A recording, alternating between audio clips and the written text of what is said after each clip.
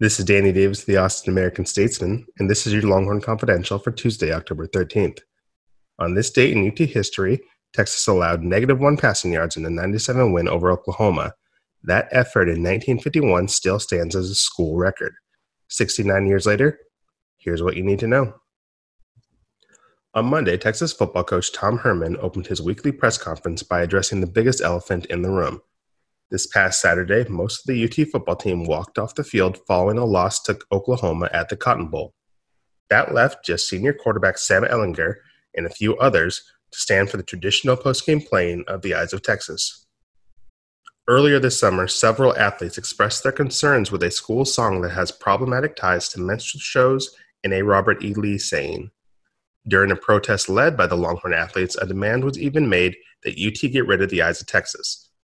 The school eventually declined, but told its athletes that they didn't have to sing the song anymore. On Saturday, it was made clear that many football players had taken Texas up on that offer.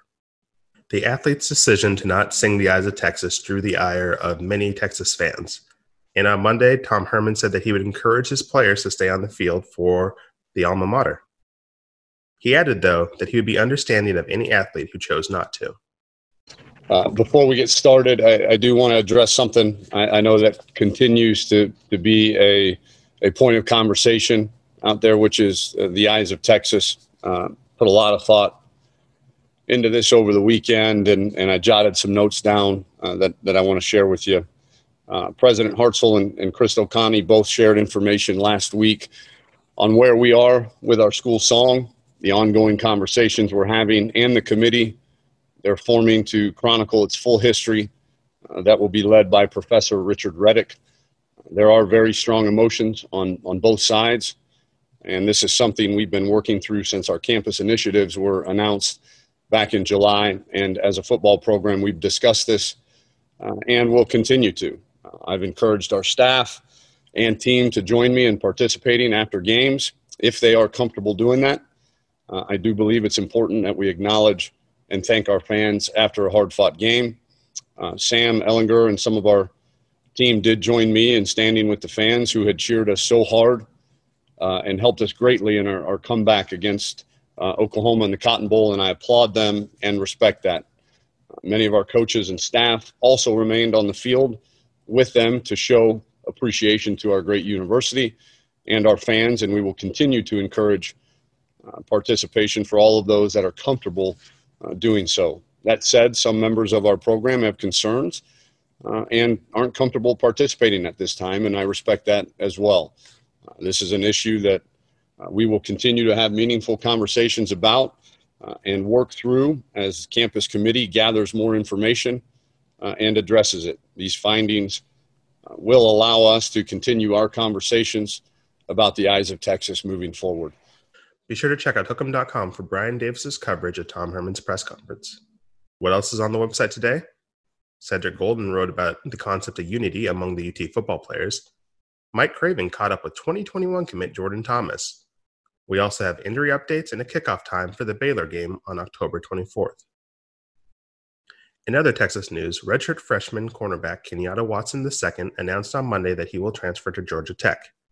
Texas also celebrated former basketball player Avery Bradley, who played this season for a Los Angeles Lakers team that won the NBA's championship on Sunday. Time for trivia. How many Texas Exes have won NBA titles? How many have won WNBA championships? On Monday, we asked who were the last 3 Longhorn quarterbacks to have beaten Oklahoma twice. The answer is Colt McCoy, Major Applewhite, and James Brown. Following Saturday's loss, Sam Ehlinger dropped to 1-4 against the Sooners. In his post-game press conference, Tom Herman expressed his disappointment in that record. Crushed. Absolutely crushed. That we as a family didn't do enough collectively for him to finish his career against these guys the way that he deserved to. And part of being a part of a family. And I feel like we all let him down. But we don't get to play the game again. What we can do is make sure that him and everybody else that has earned the right to win at the highest level around here, that we give them that opportunity. And again, we're 4 games into what hopefully is a 11, 12 game season, and we've still got a lot to play for. And I think our players know that, especially in a year like this. Nobody knows how this year is going to end up. So our job is to make sure that we get him and everybody else on that team that has earned it the opportunity to go 1-0 against Baylor. This has been the Longhorn Confidential for Tuesday, October 13th. Check out hookem.com throughout the day for all of your Texas news, your Texas notes, and your Texas podcasts. Enjoy your day.